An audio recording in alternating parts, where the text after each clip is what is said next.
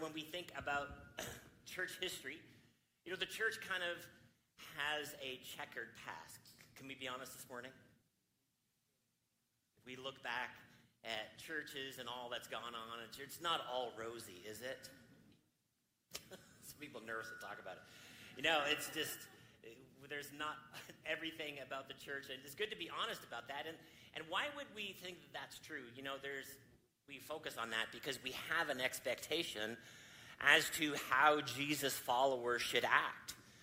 And then when we fall short, when we come short of that standard, that standard that Jesus set for us, it is difficult for us. But ultimately, in every walk of life, do you know that there's dysfunction? In the business world, there's dysfunction, right? Companies have crashed and lost money for thousands of people, but it doesn't really bother us as much. Why? Because it's just a business. There's not necessarily the standard set forth for business leaders. And again, that should be a good thing for us. It should be a standard for us to live up to as followers of Jesus. That, even in my own, looking back at my own church history, some of the meanest people I've ever met have been at church. Some of the craziest people I've met. I know that's not a politically correct term, but I couldn't think of a better term. But you know what I'm talking about. But as I was thinking about that, they weren't mean and crazy because of Jesus. They were mean and crazy before they got to church. They just didn't allow Jesus to change them. But this is what we should want. This is what we should desire as followers of Jesus as we think about the legacy that we are creating. And really, this is what this series is all about. We sit here today because of the church of the book of Acts, and then subsequently thousands of churches throughout the centuries. And then people here in Canada, and we stand on the shoulders of the followers of Jesus that came before us. And thank God for that. But then what type of legacy are we creating is the question that we're asking in this series. That we all have a responsibility as followers of Jesus to pick up that mantle, so to speak, and be like, I want to create a good future for the church, for my children and my grandchildren and my grandchildren's grandchildren, so they can know Jesus and they can worship Jesus and they can have a place in the city where they can bring their friends to who are far from God so they can discover a relationship with God. We want to create a godly legacy. Can I get an amen? Amen. So I'm expectant and I'm excited about the future that God has designed for the church in Canada, internationally, and then also here in Mississauga at the City Church. And, as we think about this again, we are creating a legacy, even if we don't want to think about it. But what we should do is we should be intentional, on purpose, be thinking and considering about the legacy that I'm creating. And this idea of legacy is a theme that we see over and over again in the scripture. Just again, right back to Adam and Eve, that Cain who killed Abel. If we follow along in his genealogy, there's murderers down the line in his genealogy. And then Seth, the child that Adam and Eve had after Abel died. If you look down his lineage, we see famously Enoch, who was following after God, walking with God. And this is what we should desire. We should desire generation after generation for children to be serving God. So what does my influence look like? What are the results of my influence? And we're going to be talking a little bit about that today. What is the aim for us as we desire to create a godly legacy? And also in this series, we're going to be receiving a legacy offering. I'm going to talk about that, what it's for, and the purpose of that here in a little bit. And I mentioned, and I recounted last week a little bit about my family's legacy. I won't go over that all again. You can check out the message online. But thinking about my family, thank God for my family and the history of my family as followers of Jesus, and my parents specifically. I'll talk a little bit more about my dad next week on Father's Day. But thank God for my parents, but then also thank God for people ahead of me in church. Looking back at my experience in church, there was always somebody a little bit older than me, a little bit further down the road, that I could look up to, somebody that would befriend me as a child, and then as a young person, as a student, as a young adult. There was somebody who wasn't my parents. Again, thank God for my parents. But there was somebody who wasn't my parent who was also pointing me to Jesus. And again, as the family of God, this is what we need to see as our responsibility, that it's good for us to be another voice into another child's life, another student's life, other than their parent, to point them towards Jesus. Because it's easy to discount your parents sometimes. Does anybody know what I'm talking about? Because they're always telling you stuff to do. And then if there's somebody else that you respect and somebody else that you can know and somebody else that you can have a good conversation with, that you also can point somebody else to Jesus. The Apostle Paul here in 2 Timothy chapter 1 is writing to Timothy about this very idea of legacy. And he says this, Paul, an apostle of Christ Jesus by the will of God, according to the promise of life that is in Christ Jesus, to Timothy, my beloved child, grace and mercy and peace from God the Father and Jesus Christ our Lord. I thank God on whom I serve, as did my ancestors. So Paul is talking about a legacy that was given to him. With a clear conscience, as I remember you constantly in my prayers night and day. As I remember your tears, I long to see you that I might be filled with joy. I am reminded of your sincere faith, a faith that dwelt first in your grandmother Lois and your mother Eunice, and now I am sure dwells in you. So we see 3 generations represented as it relates to Timothy's family, and Paul is drawing significance that this faith was handed down. That this faith that was at one time your grandmother's and then your mother's, then became personal to you. And this is what we need to do for the next generation. We need to prepare a way for them so that they can embrace a relationship with God on their own. That they can see your example and you can teach them about the principles of God, and then they can embrace faith in God as well. Deuteronomy 7 verse 9 says, know therefore that the Lord your God is God, the faithful God who keeps covenant and steadfast love with those who love him and keep his commandments to 1,000 generations. In other words, an eternal thing. This is what God is after. That we would continue to create a legacy so that people who follow after us can also know God, to be in a relationship with God. And we could see these markers in the scripture. We could see faithfulness and generosity and perseverance and trust in God and love and truth. And again, I mentioned how all of these are resident in my parents who pastored here for many years before my wife and I, and they'll be here in second service. And they're still faithfully attending church at 85 and 83. And thank God for that. And these ideas are broadly true, and we want them to be locally true here in our church family, but we want them to be true in me. As an individual, I should be picking up these things that Jesus has left for us so that I continue to create a legacy going forward. All right, I just want to make mention of the legacy offering real quick. I won't go into as much detail as I did last week, but I mentioned on Vision Sunday back in February that our tenant here behind this wall, they came to us last year and they were mentioning they had still, many of their staff are still working from home, and they felt like they were just going to continue with that, so they didn't need as much office space as they had. And they asked us, would we like to take back some of that space? And I said, yes, absolutely. We need the space. So what we're going to be doing, about 1,000 square feet over there, we're going to be building 2 new walls. We're going to have a couple doors in there, and it's going to serve as storage. It's going to serve as a space for our city team to drop their stuff safely before service and different things like that. And it's going to be a multi-purpose room. We use it for a lot of different things. But our legacy offering this year is going to go towards that. Now, I mentioned that over the last couple years, the legacy offering that we received has come in to update our building a little bit. Our bathrooms upstairs were updated in the first year. If you've never used those bathrooms, they're amazing. My wife designed those, and they're great. I've had people go in there like, these are better than a restaurant. I'm like, I know, my wife is amazing. And then last year, we updated our deck back there. Our deck back there was about 15 years old, was falling apart. And so part of our legacy offering went towards updating that deck. And so this year, our goal is to receive $70,000 to be able to do those upgrades. Now, I've already had a lot of people come to me and offer their services for free if they could do some construction and painting. Thank God for that. But that is our budget presently to be able to do that. And we got to build walls, we got to change lighting, we got to do electrical, we've got to do some sprinklers. So there's a bunch of things that go into that. And so that is our goal for the legacy offering. And then also, just to make mention of it, last couple of years with our legacy offering and your generosity, we've been able to give to 8 other churches in the last couple years. And some of those churches were in building programs, and so thank God that we were able to invest in other churches and what they are doing in their cities. And thank God when we do that, we get into discipleship multiplication.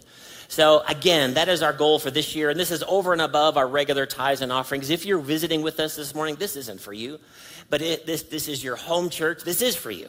So all of us together will be able to do this. So I made mention of this practically speaking last week. Most of you give electronically, and in that spot where it says tithes and offerings, if you just click that spot, it'll say Legacy Offering 2023. You can give there. And then also we have these envelopes back at the giving kiosk. You can grab one, and you can give it anywhere in the next little while so that we can tackle that and have a great new room for our team. Can I get an amen? Amen. All right. So last week, we talked about loving God and how important that is for us, and how having rightly ordered love, God at the center, God at the highest place in our lives, affects so many different things in our lives. And we're going to love God by being obedient to him. The scripture talked to us about that. And again, if you missed that message, you can catch up on our YouTube page. But let's read this again this week. Matthew 22, verse 34. It says that hearing that Jesus had silenced the Sadducees, the Pharisees got together. One of them, an expert in the law, tested him with this question. And I love these stories when they're always testing Jesus, trying to catch him in his words, and they always failed. Verse 36, "Teacher, what is the greatest commandment in the law?" So he wanted Jesus to look back at the Old Testament, and he wanted Jesus to give some sort of answer, and he was going to try to get him in his theology. And Jesus replied, verse 37, "Love the Lord your God with all your heart and with all your soul and with all your mind. This is the first and greatest commandment." So rightly ordered love, God at the center. And then verse 39, "And the second is like it. Love your neighbor as yourself. All the law and prophets hang on these 2 commandments." So Jesus, looking back at the Old Testament, pulling out these 2 commands from the totality of the story, the narrative, the law, the prophets, the poetry. What is the greatest thing that we see in the Old Testament? Well, we love God first, with all of our energy, with all of our passion. And then the second is like it, that we would love our neighbor as ourselves, that we would love people. And the reality is the outworking of this is the most challenging part of following Jesus. Again, I've said to you many times, it would just be easy to say yes to Jesus and then not have to deal with people who follow him. It can be difficult sometimes. But there is this vertical nature to our relationship with God, obviously, that God has made a way for us to have a relationship with him. This vertical knowing God, knowing who he is, understanding the character and nature of God. But then Jesus quickly joins the horizontal to the vertical. This 90-degree angle that, yes, we have a relationship with God, and this is where everything starts. But we need to love our neighbor as ourselves. And sometimes that's hard. Look at your neighbor and say, "Sometimes it's hard to love you." And then look back at them and say, "Right back at you." This is the difficulty, but this is the command for followers of Jesus. It can't just be loving God. So important, so necessary, rightly ordered. But when we get that right, the outgrowth of my love for God is that he pours his love in us so that we can love other people. And we see over and over again the illustration, the metaphor of family in the New Testament, that he gave us power to become the sons of God. And so we are in his family. We're called the bride of Christ. We're called the family of God. And just like sometimes the people in your home, the people you live with, sometimes, and the same is true of you, it's hard to love them. It's hard to live with them. It's hard to be in a relationship with them. But here the command is the same, that we would love our neighbor as we love ourselves. And when we see this love characterized in the New Testament, specifically with Jesus, that Jesus came to serve. He didn't just come and say, hey, you know, I'm the King of Kings and the Lord of Lords. I'm going to sit up on this mountaintop and I'm going to sit in the palace and I want everyone to bring me grapes and fan me with palm branches. No, Jesus said, I am this, but I came to serve. So this is the characterization of the love of God. What does it look like? It looks like serving. How can I serve you? How can I be a blessing to you? What can I do for you? And this is the love of God with which we are to love each other. That I'm going to serve you and we're going to serve each other. And this is where relationship will flourish. And we see this love on display in the Gospels. And again, I say this, and I think it's so important to note and to understand that love is beyond nice feelings, just having sweet feelings for somebody. And the love that we see that Jesus loved the disciples, it is a love of compassion, and it is a love of care. Those are important parts of love. But another important part of love is correction. He was constantly correcting his disciples. And so this multifaceted understanding of love, again, it's just these ideas can get commandeered and they can get changed. The definition of love can get changed and culture can change the definition of love. But we want to get love as defined by the scriptures. And then we want to live that out. And when we think about loving people differently, and I always bring this up, and it's a very good way to think about it. The way you love your children is not the same way you love your spouse. Because how you love your children is by constant correction and training. But that's not the same way I love Nicole. Are you here this morning? I'm not raising Nicole. It's too late. And she's not raising me. It's too late. But there's ways that we see in the scripture for us to love our spouse. We can't be loving our spouse the same way we would love our children. This multifaceted understanding of love. Love that has standards. Love that is corrective. Love that teaches. Love that has compassion and care. All of it together.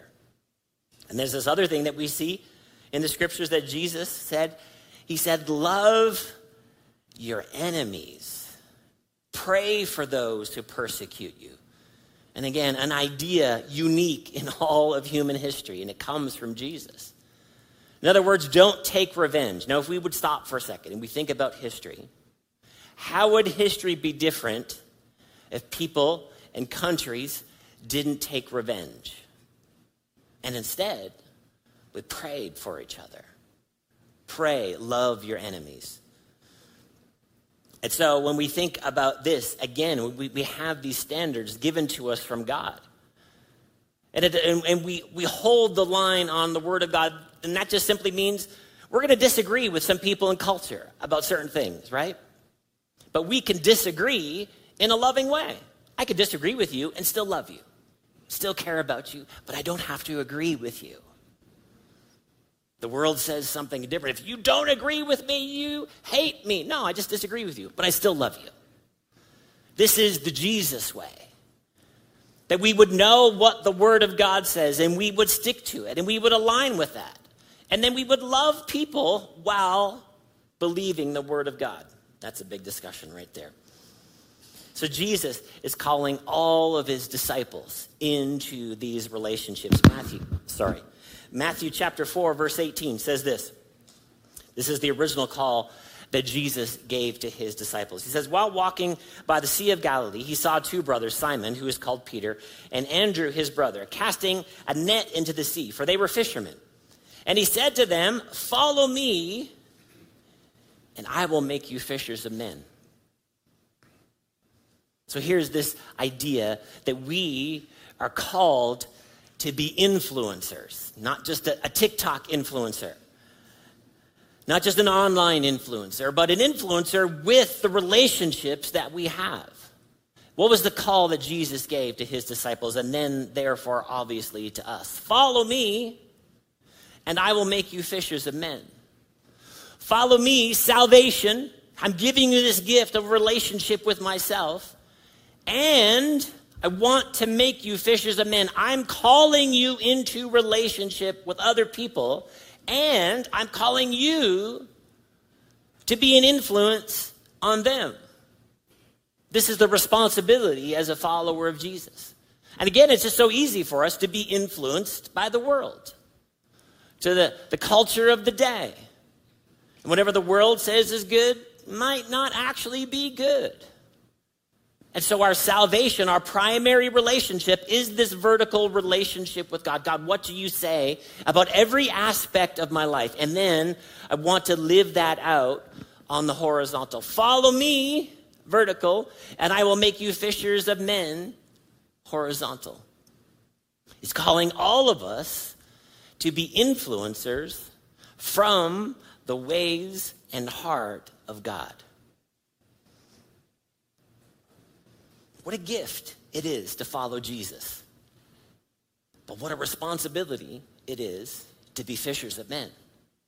To call people to a relationship with God. To call other people to follow the ways of God. Man, this is the responsibility Jesus gives us. So everybody that Jesus invites into his salvation, he also invites into his mission. It's a both end. It's the vertical and it's the horizontal. We cannot disassociate our relationship with God from relationship with people.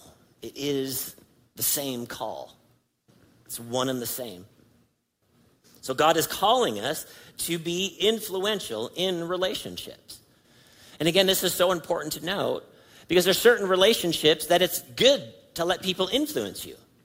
Do you have any good friends that can inspire you and challenge you in the best possible ways? Those are the people that I want to have influence on me. Somebody who's further ahead, somebody who has accomplished something that I want to accomplish. I let that person influence me. Somebody who has a more intimate relationship with God than I do, I let that person influence me. But I don't let the ways of culture influence me. I don't let secular culture dominate my thinking. What type of relationship am I in with individuals? Because we are in all different types of relationships. But what is he calling us to do? He's calling me to be an influence on others. Follow me and I will make you fishers of men. So we have a specific mandate from the scripture how we're influencing people outside of the church. 1 Peter chapter 2 verse 12 says this: live such good lives among the pagans, or that just means people who don't have a covenant with God, that though they accuse you of doing wrong, that they may see your good deeds and glorify God on the day he visits us. Even though they accuse us of doing wrong, even though today good is called evil and evil is called good, people don't look at us and accuse us of certain things, that we're just going to be living good lives. Now, what does it mean to live a good life? You know, I'm hopeful that you're blessed and you've got a great house and cars and all the rest of it, and your RSPs are bursting. I pray that that is true for you. But there's more than that than is defining a good life. Because you can have all of those things, and if you have consternation and fighting in your home, how many of you know that all of those blessings don't overcome that? Living a good life, living as an example. I had one of my daughter's high school teachers mentioned something to my daughter one time that just how she was told her something about her family life, how Avery was very respectful and the way she operated herself in the classroom. And so again, that was just an example. Just living a good life in front of somebody else can be an influence. And this is what God wants for us. This is what God is asking of us, to embrace this responsibility. Live such good lives. So what is that? Those are for people outside of the church. We're supposed to be influencers in culture and not the other way around. We're not supposed to be letting culture dominate us. We're supposed to be living as an influence. So that is our command for outside of the church. But what about inside the church? How are we supposed to be living in here? Because again, as the family of God, it's not always easy. You've already told your neighbor. It's hard to love them sometimes. And we see these letters in the New Testament as knowing Jesus said, hey, my followers, they're going to be famous for loving each other. This is what Jesus said about us. And so these letters are unpacking, practically speaking, how to live out the ethic of love. And we see this over and over again. We're just going to read a couple before we finish this morning. Romans chapter 12, verse 9 says this: let love be genuine. Man, we get to stop there and think about that for a while and be convicted. In the context of the family of God, that we would just genuinely love people, care about them, have compassion on them, be in a relationship with them, be a friend to them. This is how love is characterized in the body of Christ. Abhor what is evil, hold fast to what is good. Love one another with brotherly affection. And again, I have told you many times, growing up in church, I just hated when people called each other brother and sister. But again, I just felt like it was like with a weird accent or something. Oh, brother, it's so good. I'm like, hey, why not say, hey, bro, it's so good to see you. It just flows so much easier. But this brotherly affection, in other words, we're going to treat people at the church like our family. Are you here this morning? That we would treat the moms and dad at church like I would treat my mom and dad. We treat them with respect. And then the people that are younger than you at church, you're treating them like your children. And then again, there's this familial call that we're going to act like a family of God. Not in a weird way, not in a strange way, but just a genuine way. That we are the family of God. Love one another with brotherly affection. Outdo one another in showing honor. So it's a competition in the best possible way. That we're going to honor each other. And this is what people are doing who are on the city team. What are they doing? They're honoring you by serving you. Serving your kids and your students. And so you should honor them. I haven't heard any reports lately, so I'm not thinking about anything specifically. But I'm going to mention, because this comes up once in a while. In city kids, there's people honoring you and your children by teaching them about Jesus. So when you go to pick them up, you should be nothing but grateful. Nothing but grateful. Nothing but grateful. Oh, it's just taking so long to pick up my child this morning. What? They are teaching your children about Jesus. You're sitting here listening to great preaching.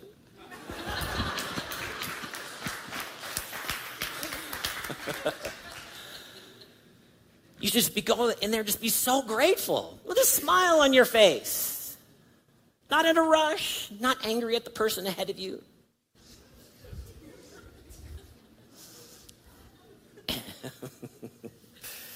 Verse 11, do not be slothful in zeal, but be fervent in spirit. Serve the Lord. This is for us in relationship. That my zeal for God and the house of God is going to affect somebody else. That I can be a blessing to somebody else. When I go to church today, I'm going not only to worship God and to hear great preaching, but I'm going to be in relationship with somebody else. And my zeal can affect them in the best possible way. Rejoice in hope. Be patient in tribulation. Be constant in prayer. These are all relational things. Verse 13, contribute to the needs of the saints and seek to show hospitality. Hey, let's go for lunch today. Hey, let's get together sometime. Thinking about other people. Bless those who persecute you. Bless those and do not curse them. Rejoice with those who rejoice and weep with those who weep. That is family. At the family of God, any given Sunday morning, we can be rejoicing with somebody. That a baby is born. That they got the promotion. That they got into a new house. They got some sort of blessing. And the very same Sunday, somebody else could have had a loved one pass away. Somebody else could have lost their job. Somebody else could have had the worst possible week. And so what are we doing on those Sundays? In relationships, we're rejoicing with this person, and then we're going to weep with this person. Because this is what family does. Verse 16, live in harmony with one another. Do not be haughty, but associate with the lowly. Never be wise in your own sight. Don't be arrogant in the church. We are all equally in need of a Savior. If you've been saved 50 years, I love it. Thank God for it. But I want to honor the person that just got saved last week as much as I honor you. Amen. Repay no one evil for evil, but give thought to do what is honorable in the sight of all. Do you feel how to outwork love? If it's possible, so as far as depends on you, live peaceably with all. Beloved, never avenge yourself, but leave it to the wrath of God. For it is written, vengeance is mine, I will repay, says the Lord. So we'll leave those things to the Lord. We won't be organizing vengeance in our mind. Verse 20, to the contrary, if your enemy is hungry, feed him. If he is thirsty, give him something to drink. For by doing so, you will heap burning coals on his head. Do not be overcome by evil, but overcome evil with good. Now I'm going to go back to verse 20 to explain it here, because like heap burning coals. Because in our minds, we're like, that's not a good thing. So I'm going to do something good, but then it's like I'm burning people. What does this mean? Let me just explain to you in this culture. This is from one of my commentaries. Kindness to one's enemy, giving him food or water, is like heaping burning coals on his head. And this is a quote from the Old Testament. Sometimes a person's fire went out, and he needed to borrow some live coals to restart his fire. Giving a person coals in a pan to carry home on his head was a neighborly, kind act. It made friends, not enemies. Also, the kindness to show giving someone food and water makes him ashamed of being an enemy, but bring God's blessing on the benefactor. Compassion, not revenge, should characterize believers. Now, does that help you understand that better now? Because they didn't have gas stoves back then, so it wasn't easy to light a fire. So giving the coals of fire was not, I'm going to burn my enemies, was I'm going to bless people. Working out the ethic of love. 1 John 4, verse 19, it says this, we love because he first loved us. And what type of love is that?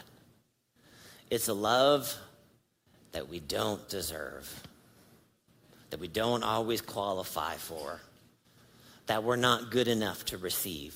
The holy, pure love of the Savior God. So this is how we love. Because he's given us love. And this is why we love. Because he has poured out his grace upon us. And so it's easy, again, to think, you know what? My husband today, Pastor Brent, I know you're talking about love, but my husband doesn't deserve it. Exactly. That's exactly right. See, how we love is different. This is what sets followers of Jesus apart, or it should. Because again, we think, they don't deserve it.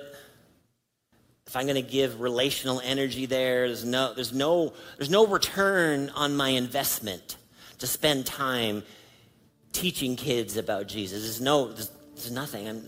I leave those kids, they're going to go home to somebody else. But what is the eternal return on investment? Teaching someone's children about Jesus.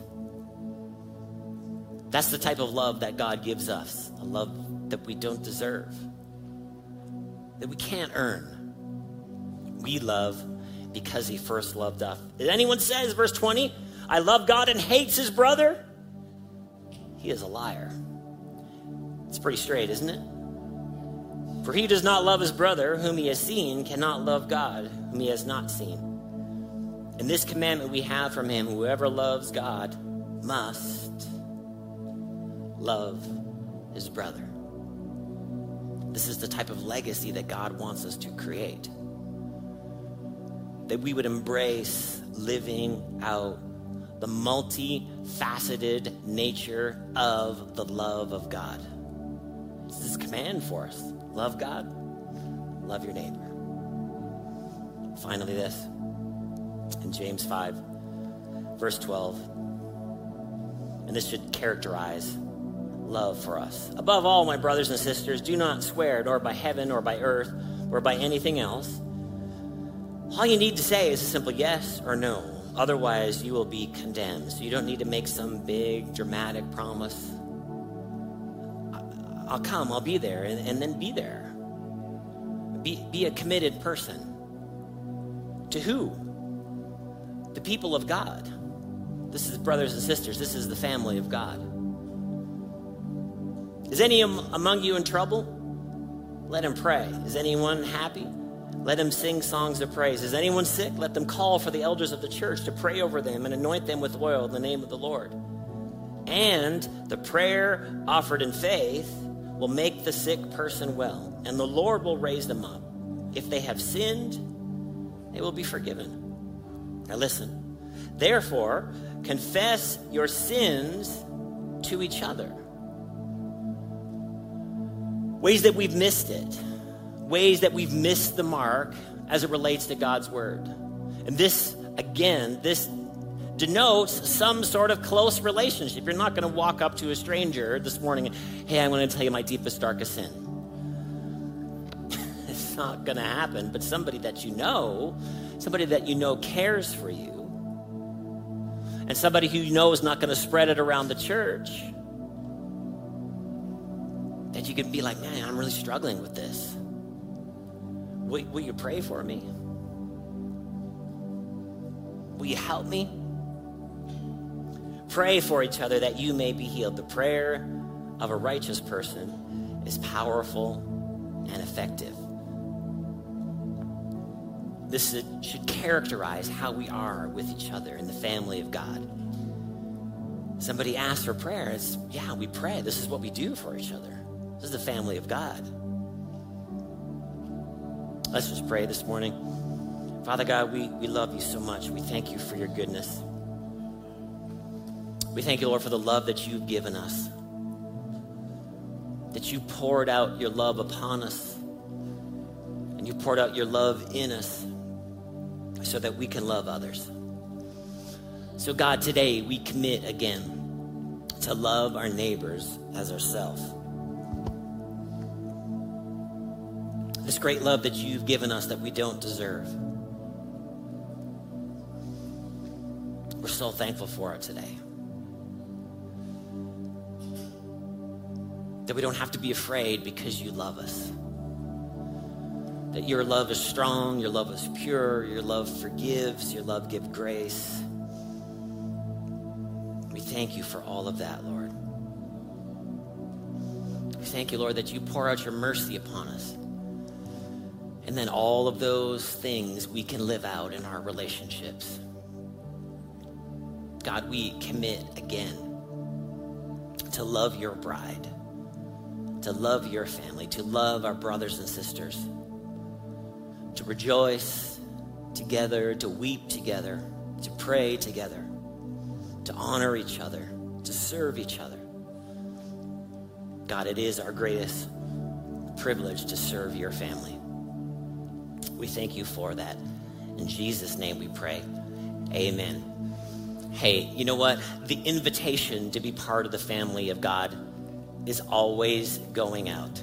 The gospel, the good news story is all about Jesus. Jesus came, he lived a sinless life, he died on the cross. God raised him from the dead. And because all of that happened, God just offers us a relationship with himself. It just comes as a gift. We can't qualify for it. We can't pretend that we're perfectly moral and say, God, look how good I am. Because none of us, all of us have sinned and come short of the glory of God. We can't offer that to God. We can't create some sort of religion, some sort of system, and say, God, look at all the holy things that I'm doing, and then offer that to him. The scripture tells us that Jesus came down. He came to us, and he made a way for us. And then he just gives us this gift of eternal life. He just gives us this gift of righteousness, and all we have to do is say yes to it.